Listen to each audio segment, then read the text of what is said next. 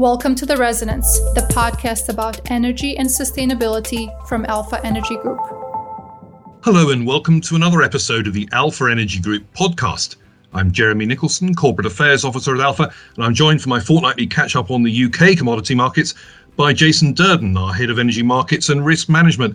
Now, Jason, we've not been short of things to discuss in terms of the energy markets recently. Some of the high prices perhaps moderating a little bit. What's been going on in the power market?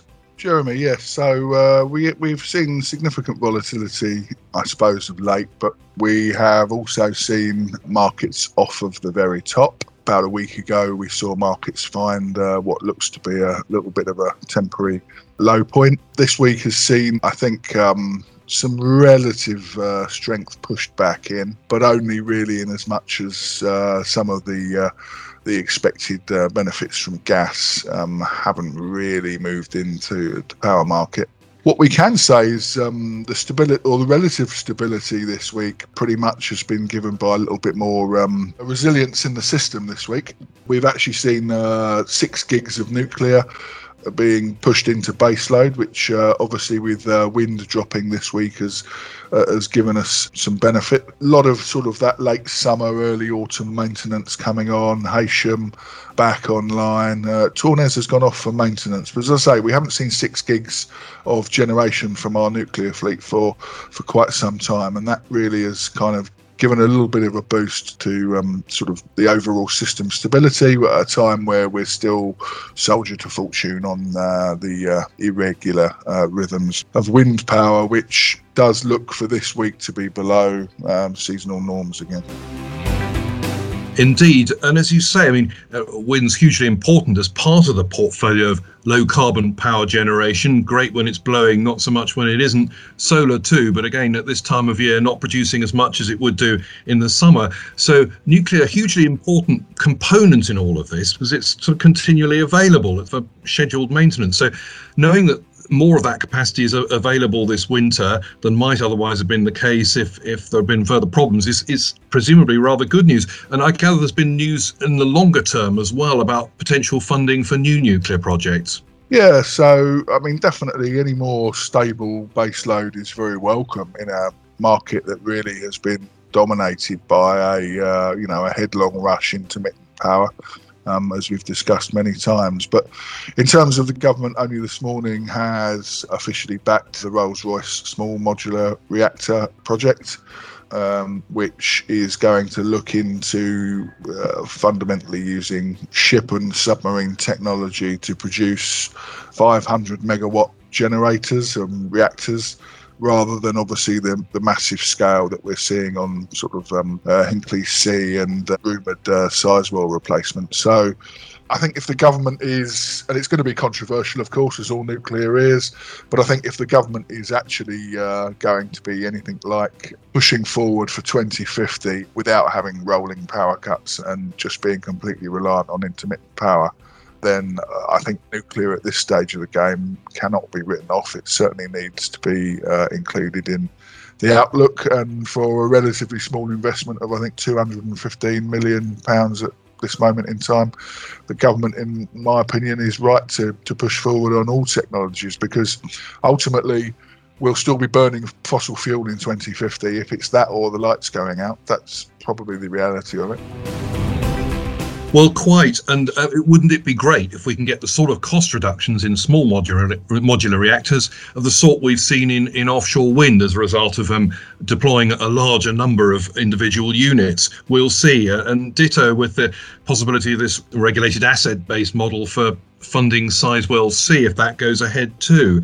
But turning now to carbon, what's the situation in the UK carbon market? Previously, you talked about a bit of a divergence in UK and European prices, but I gather there's quite a degree of convergence again now. Yes, so we saw before the actual worst parts of the explosion in gas and power pricing, we saw some anomalies in the carbon market where we saw the spread, the difference between the price for UK carbon allowances and their sort of nearest counterparts, the EU ones, move up from sort of around parity couple of pounds either way of parity, to a huge £21 a tonne. UK carbon was £21 a tonne more expensive at the end of September.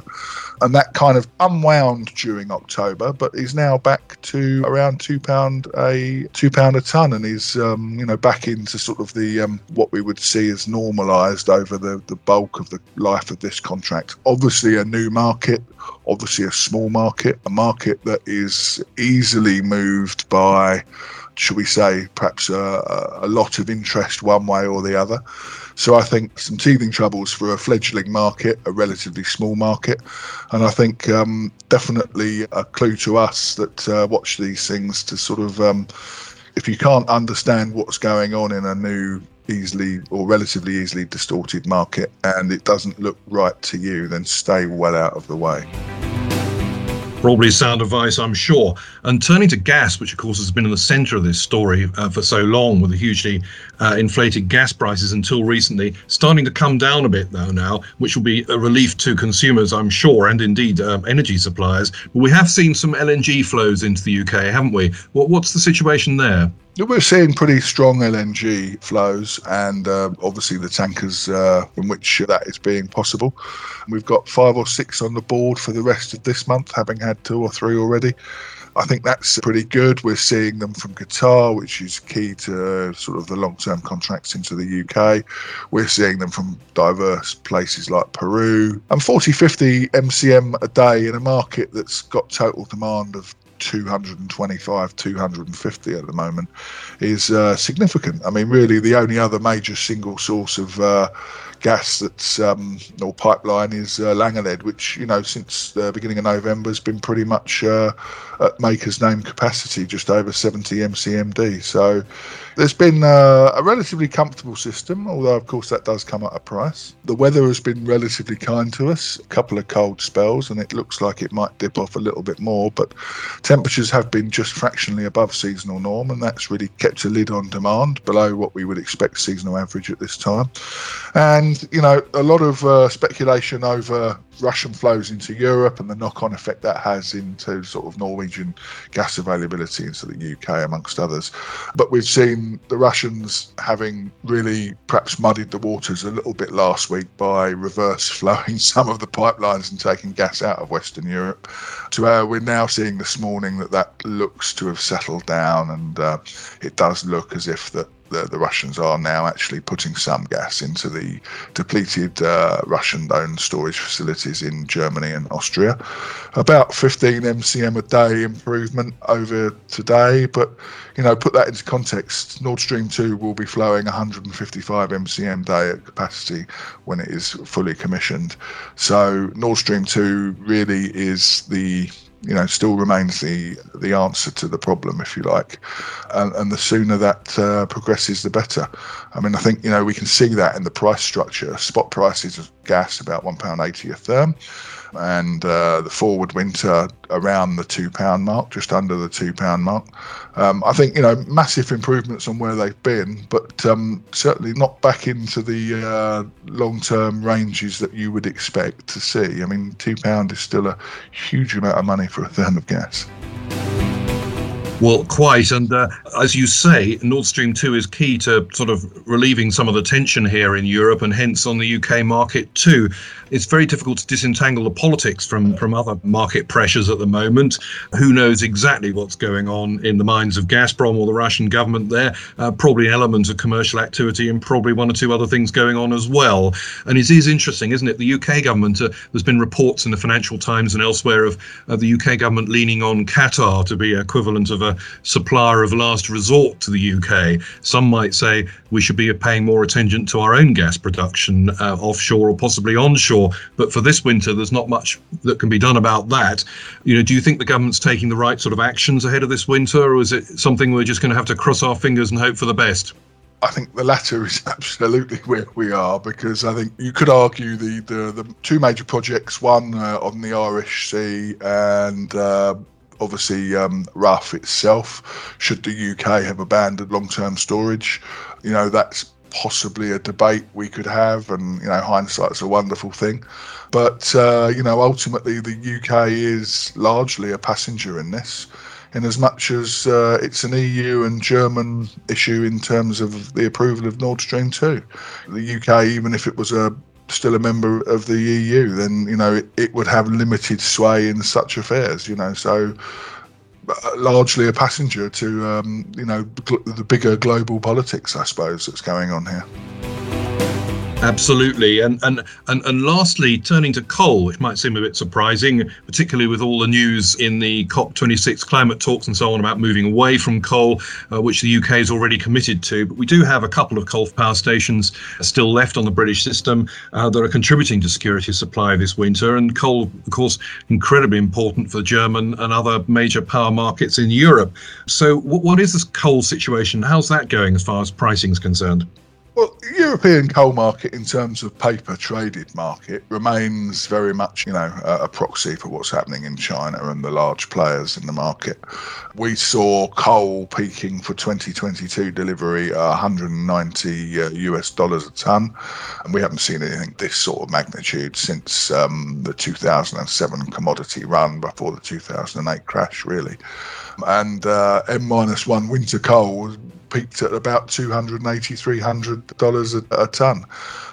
But we have seen massive intervention from the Chinese, because obviously it's a command economy, and they have basically told their markets that the ridiculous prices that were being achieved would not be stomached by the party, and they would bring limits to bear.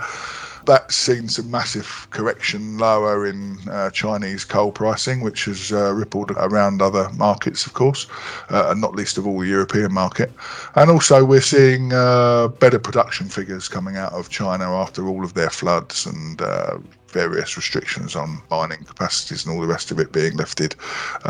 So better news on coal. We're, as I said, we're seeing prices sort of around 60% of their peak now for Cal 22, and we're seeing prices approaching sort of about 40% of their peak on the winter side of it. So all of that is taking pressure out of the market, perhaps in terms of those markets that are more coal dependent or have more coal switchability. Probably, given that COP26 is in full flow, probably what people don't want to understand is that correction in the coal price makes coal more attractive than gas yet again. So perhaps even more pressure on the Germans and the EU to actually get Nord Stream 2 sorted and moving on, if only to reduce the carbon impact of heating and fueling generation this winter. Well, I hope you're right about that, and we see some movement. And thank you for explaining the situation so clearly. Energy pricing is local and regional, but of course the impacts on those markets are, can arise as a result of international developments, which we all need to understand better. So I hope you found that interesting to listen to too. Do have a look at our website, alphaenergygroup.com/UK. Have a look at our reports there, and look out for another podcast from us again soon.